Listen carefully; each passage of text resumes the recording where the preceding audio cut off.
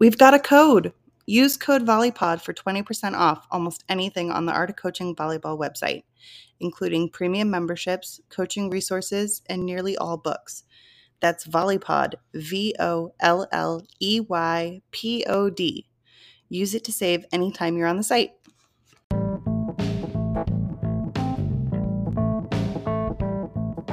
Are you ready to take your volleyball game to the next level? Every week on the Volley Pod, we talk to two top coaches who share their secrets for success on the court. From drills to build skills to strategies for boosting confidence, you won't want to miss this valuable advice. Tune in now and elevate your game today.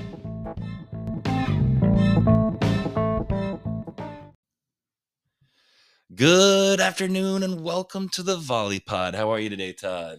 Davis, 2024. 2024. We're getting it rocking and rolling. New year, Volley Pod still rambling on, and I'm fired up to get going with you. Well, me too. And just excited for the new year. Absolutely, me too. And we got a great episode today. It's just me and you today. We've been trying to get some guests on. I think that's been a great addition. I think we have. We'll have one coming on next pod, week. Yeah. So that'll be cool. A little surprise. I think they call that a teaser in our big business here, huh? Yeah, we got a little teaser that we got a guest next week. But for this week, I think you're starting with the first skill of the year. Where are we starting? Okay, so this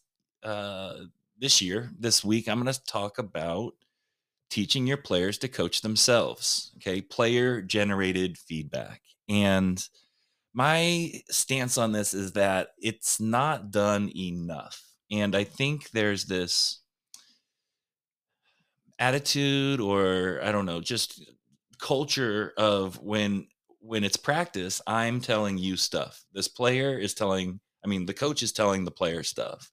And I really feel that there is some great advantage, especially long-term, to having the players teach themselves, so to speak. And I'm going to get into what that means a little bit all the time. Yeah, I think we've gotten into a little bit of this in the past. I think some of the ecological dynamics and that idea of setting up learning environments. Yes. And can we set up learning environments that are rich and full of feedback opportunities and chances for players to experiment, fail, find what works, and then problem solve and do that. So I think it runs in line with that, but you're really going to get into some nuts and bolts, and I'm fired up and curious to hear where you're going with this one today. Well, absolutely. So I think part of it is, as a coach, we need to let go of the ego and say, I got my team better, right? It's not I got my team better. It's our team got better, right? Our players got better. So can we do this for a lot of reasons? Can we not have to do everything, right? I know there have been times in my career where I'm like, I'm coaching every single thing and I can't coach every content. We don't need a coach for every player, right? On the court. So that's part of it. And then the reality is that we have a lot to do as coaches.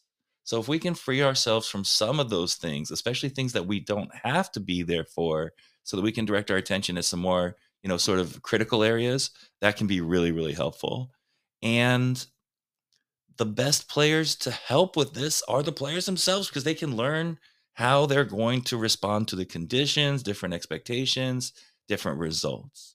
Now, I think there's also the idea of autonomy. Absolutely. And that, we want, the skills to be pressure proof, right? Yes. And if we have these players who are always looking over at the coach after every contact and needing some kind of instruction or reinforcement or something, that is probably not the most successful way to create a team and to make it pressure proof. I think that's a great point. Can they be self-reliant? Yes. And I think if we create some of those environments where they can coach themselves, they become more self-reliant. They see themselves as being able to be autonomous, learn on their own, and be more confident. Absolutely. And to that point, the evidence is clear that when you do that, you actually learn far more over the long term than someone who is coach directed, right? Because they're going to take more opportunities for their own learning. They're going to create opportunities for learning, because the reality is you get a dopamine hit when you improve. Yep. Right. And so improving becomes addicting. And when they can get a taste of that themselves, it really is really powerful. Now, most coaches would not say to a player, just go over there and work on passing and come back. And Right. that's not what we're saying, right? It's just not probably the most effective way to do it. But if we can send them off with some guidance, then they can use those tools and take them to a place where they wouldn't be able to on their own, but they also don't need our presence right there by them. Right. They don't need your contact by contact feedback. You know, what Kessel calls guided discovery. Yes. Right. Hey, they're on this journey of discovery and you're guiding them. Yes, absolutely. And you can guide them really, really gently and really powerfully. I've just seen some really cool things with this. But before I even get into that, I want to shout out one person who really got me thinking about this. And his name's Alex Haapamäki. He's from Sweden. He's always on Facebook, Coaches and Trainers, and kind of pushing back on a lot of people because he teaches adults, right? And adults learn differently.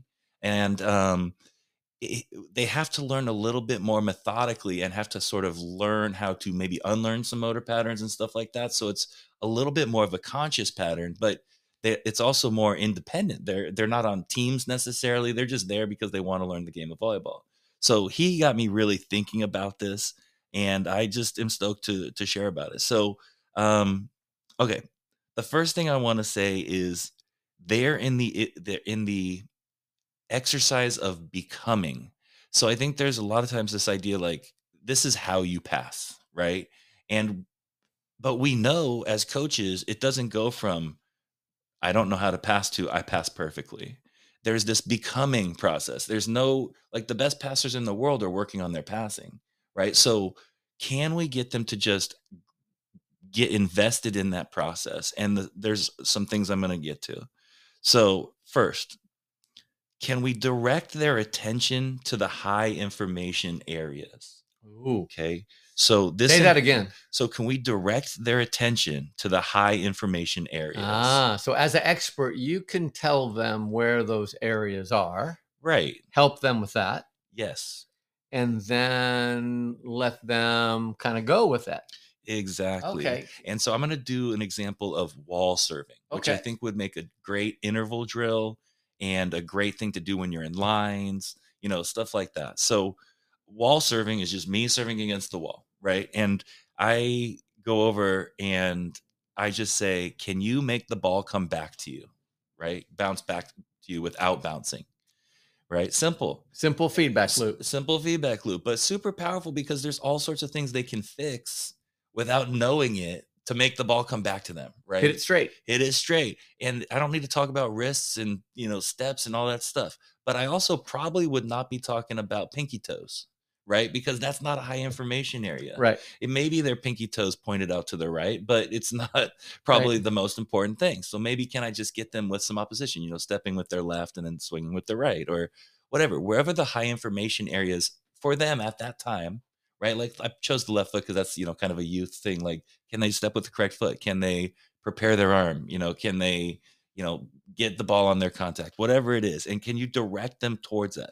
Now, this involves noticing. And there's this coach at our club that did a great little exercise where it was like, she would serve a ball and she would like dangle her left hand out to the side, kind of like, just kind of like, I don't know. She was serving right-handed, but her left hand was just flying out to the left and just looked really weird. And she's like, what's my left hand doing? I don't know, and the idea is you don't need to look at your left hand to notice what your left hand is doing. But a lot of times, especially when they haven't been in sports, that is how they notice. They look. So one of the ideas I really like, and we had this in our gym at the Peninsula Y, is mirrors. Oh, right. Yeah. So we'd be serving against the wall, but the wall was a wall of mirrors, which was great. Okay. So they could see themselves do the thing, which is really cool. Obviously, they're looking at the ball a lot, but you know what I mean. So they can notice, right? Noticing is key. And you ask them, what did you notice? Did the ball come back to you? Yep. Okay, great. It did. Or okay, it didn't. Now, what can we do, right? What can you do? And I really like the idea of, okay, it didn't come back to you. And a few times, you're not gonna be like one rep, right? You come over, I don't know, 3 minutes later. Okay, check this out. And then you exaggerate what you want them to do, right? You show them in a sort of exaggerated manner, right? And so again, I'm not really even telling them step with their left foot. I'm like, check this out. What did you notice? Right. And then you go back and you have them do the same thing. Can you make the ball come back to you? Okay. What did you notice? And they hopefully are noticing some important stuff, right? Or Cool. some stuff that we're directing them to. And then like, you're great at this. Cool. Show me that. And using the one that's doing it the best as the example, right? So yeah, I'm finding a model, right? Finding a model, right? And then so copy the model. Copy the model, and it's a player, and she's stepping with the correct foot. Now, is her serve perfect? No, but she's doing the thing we're focused on right then really well. So, and I like that, and it's a player. It's great stuff. 2, maintaining attention, and we all know that this is difficult for everyone. But the best way to get your athletes to pay more attention is to have the right amount of stimulus. So too little, they're bored. Too much, they're overwhelmed. And I think often we overwhelm them. We want to put a lot in there, but we can only hold so much in our short-term memory, right? And so give them a couple things, and especially with the younger ones, stepping with their left foot and contacting a ball that's in the air and making it come back to them. That's a lot. You know what I mean? So let them mess with that for a little while, but really, can they stay on that thing? Because it definitely is very common to become distracted. I'm serving and now I want to get a little silly or, whatever. So can they just stay locked in for a little bit? And you just get reminders. Oh, that's really cool. What'd you notice? You come back to them. And then you also give them little challenges. So make it come back to you hard, right? Make it come back to you now that you're 10 feet back further. Right. Take a step back every time you get it, and then see how far you can get back. So you make it a contest. And that adds to the stimulus, right? Which makes it more interesting and it keeps their attention. Next.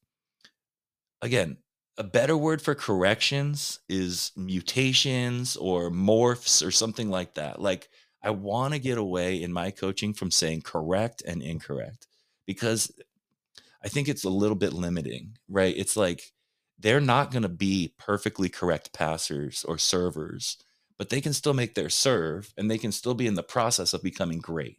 Right. So I just like that idea of, can we morph it into a closer version of something that's going to be efficient? Can we get me more efficient, more effective? Yes, absolutely. And not saying, no, that's wrong. Right. No, try this, that's way better than that's wrong. Right. What to expect when they're failing. Okay. This is really important to define the fail scenarios. Right. So, and not that failing's bad even, but can we define what a fail is? A fail on this is when you're going to step with your right foot, right? A fail on this is when the ball goes to the side and you can't catch it, right? A fail is when the ball is tossed so poorly you can't hit it. So you define a few of the fail conditions so that it kind of acts as buffers for their learning, if that makes sense. Yeah. So they're not going to go too far off the range. And then finally, explain the acceptable ways to fail. And it's like, you hit that so hard you couldn't catch it. That's awesome. Right now, good for you. Not that you hit it, you didn't catch it. It's like you ripped that one. And so that's an acceptable way to fail. And that's the only acceptable way to fail, is to hit it really hard right now. And if you miss side to side, so be it. So set up some acceptable ways to fail. And you've really got me thinking about this, Todd. Like, we want every ball going over the net. So I always have a penalty right now for balls being hit in the net. Yeah. I'm in I think good things happen when the ball goes over the net. Absolutely. We get rallies. Yeah. And so it's framing failure, and eliminating certain types of failure so that you get a failure type that brings you more towards being efficient. Right. So I think if people work with these ideas, I think they'll see more improvement. And I honestly think they'll see more joy of the game and joy of learning in general. So I hope people check it out. Yeah. I think there's some I want to throw another one at you in this, and that is setting up player to player feedback loops. I like this one too. Yes. And so one of the things we do with our 11s now, we get in pairs, and I like the idea of freezing the platform after passing so they get an idea of where their contact place is, because a lot of beginners will contact the ball real high, and that becomes a problem when tough serve comes at them and their platform is parallel to the ground and the ball Right. goes behind them or goes back over their head. So freezing and knowing where their platform is. And so we'll have, okay, one person is tossing and catching and what we call passer's catch. And then the other person is passing and has to freeze 3 times. So the catcher catches it and says a yes, no. Right. They look at the passer. Is the passer frozen? They go, yes, up, 1. Yes, 2. Nope, still 2. Yes, 3. And then they switch places. So now we have players getting their attention, directed by their teammates. Yes. And now we have learning, hopefully, on both ends. And I love that idea. I So- think that's such a good point. Yes. And I've been trying to think of ways to get that to happen in my practice even more. Yeah. Is your Yeah. toss good? Was it toss off to the left or the right? You stand behind them, and we're doing wall pairs serving. I'm going to Yep. serve 5, you're doing 5, and I'm going to say perfect toss. Oh, that was Yeah. a little left. Yep. There's just so many different ways you can do that. And that will get them thinking about their improvement too. Yeah. So Well, and we talk about before, lines and what people are doing when they're not actually, and they still be in a learning situation. yes. Can you create those rich environments where they're still learning, even if they're really not touching the ball? I love it. Yeah. So people check it Good out. stuff. Yeah, Great way to absolutely. start the year, Davis. Thank you. So what is the scenario? Scenario is big picture. Okay. Coaching scenario, get better in 2024. So Okay. this is my plan to get better this year as a coach. Okay. And I thought I'd share it with you and our listeners, and hopefully maybe somebody can pick up a nugget or two and use it. So Perfect. and I have 10, of course. You know Okay. me, I have 10. Number 1, keep reading. Oh. Right now I'm reading Hidden Potential, Adam Grant. And then I just bought yesterday the book from John Foreman, The Perfect Drill. tell them about that one. That's Yeah, pretty well, cool. John has a coaching volleyball blog. He puts out every week, and he is coaching now in the UK. Okay. But he did a book, and he had everybody buying the book on one day. It was last Wednesday. So I think he got the number 1 Amazon sports book. It was $2.99, and he put it out on all of his mailing lists. So I purchased one. I just started reading it, and it's short book, easy reading, good stuff. So Cool. that's number 1. Keep Okay. reading. I like it. Keep I like it. reading. Number 2, be more observant, and talking about looking at practices. And I think a lot of times my eyes will often go to things that I don't like in practices. I'll see a long line. I'll see a coach touching a ball a lot. Like, I don't like that. I don't like that. But can I be more observant? Hey, what are those little things that I can find that I do like, that I don't do? From both a practice situation and then a tournament situation where you're Okay. walking around a gym and you see a team, and you can just kind of feel it when you see a team and you go, wait, that team's well coached. Look at them move. Yes. Look at them communicate. And then I'll just kind of, sidle over next to that coach, time out, and try to listen to what something they're up. saying. Yeah. So there's being observant with the eyes, but being observant with the ears. What are they Yes. saying? Can we pick up language? Are there cues that I can use and steal? Love that. Next one, number 3, ask more questions. And here are 2 of my favorites. I'm going to use you as a guinea pig. Number 1, Davis, what are you doing now that you weren't doing 5 years ago? Man, this is a great question. So I have come a little bit more back to doing drills. I'm using the open face sandwich model, basically, Okay. where you go drill, play, drill, play. But it had gotten to a point where I basically played all the time in these sort of eco D setups, to the point where Ojan's was like, can you just do some drills? Like, so people think you can do a drill. But yeah, so that's, I think, how I've changed a little bit. Okay, Yeah. so yeah, you've gone kind of way over the edge, and then you're Yeah. moving back a little Moving bit, moving back. Yes, absolutely. And then next one is, what was the best decision you made last season? Okay, so 2 best decisions. One Okay. was to continually focus on our side of the net, and especially in terms of the offense and what we do when we have the ball on our side of the net. So I didn't spend as much time on defense, especially early on. So that's one. And then the other is just patience. Like, I was so patient.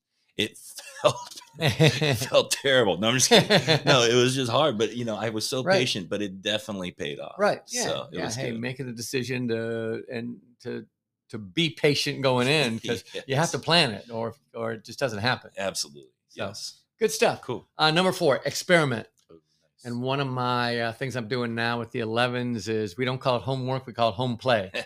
So we give I them like a little home play assignment at the end of practice, and we're doing things like serving lifts. Can you Okay. do how many sets of 10 lifts can you do? Lift and step and let the ball bounce. Okay. And just do those as homework. We did slide approaches with our Yes, 11s. We that's gave cool. them home play to learn a slide approach. So I'm experimenting with things like that. So the kids that really those kids that really have the bug, can they set the standard for our team with experimenting with home play? That's cool. New drills and games. I told you the one I'm doing now, Uno. So that's the one I'm playing with now, where we're experimenting with that, where we start we start 2 games of 1-on-1, and then when the ball goes out of play, everybody yells Uno, and then they end up playing doubles with 1 ball. That's cool. And you can go 6s to 3s, 4s to 2s, whatever even number you have there to go fun. half number. So I'm experimenting with that. That's a new drill I'm experimenting with. Next one, language. Attacking arm swing, and teaching 11-year-olds how to spike. And I'm trying to use the words I'm using now. We have mousetrap, where I want that arm bent all the way back to kind of set that mousetrap. Yes. And then when they make contact, I want it to be a pizza box. I want them to be holding that ball up, and I want that shelf up there, so their hands pointed up in the air, because we want the ball going over the net. So playing around with new terms there. Setting, the finish, I'm calling it I used to say finish, now I'm on handstand. We're doing a handstand on the ceiling. Nice. So their hands have to be big and flat. You can't do a handstand looking like you're holding 2 oranges. So you have these big flat hands when you finish setting. I like that. That's cool. I have a new tech goal here. I'm starting a little video library. So cool. bought a new phone. I have a new little cool tripod adapter and a video remote and new Dropbox account. And I'm putting together a library of videos this year, 2024. Nice. That's awesome. That's so cool. Number 7, I'm looking to challenge some of my beliefs, and that is, how fast is too fast?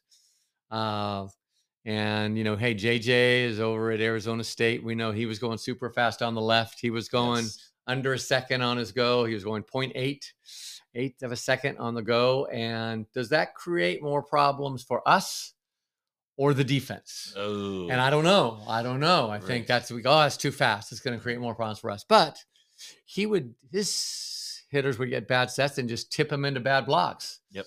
And so now it's wait a minute. Well, even if the set's not great, we're still getting the advantage. That's a good point. And there's this idea that we're doing something different, that we're going faster. Does that give your team some kind of psychological advantage? I like that. And did you see real quick on Ball Time, they have the new feature where it says the time that the set is in the air? Yeah. I love that. I love it. Yeah. That's such a cool thing. It's cool. Yep. Nice. And then the other one is, I've always been a quick attack, a fast one in front of the setter, trying to go zero tempo and hit it before the block's up. And with undersized middles this year, big middles could still stop us without committing.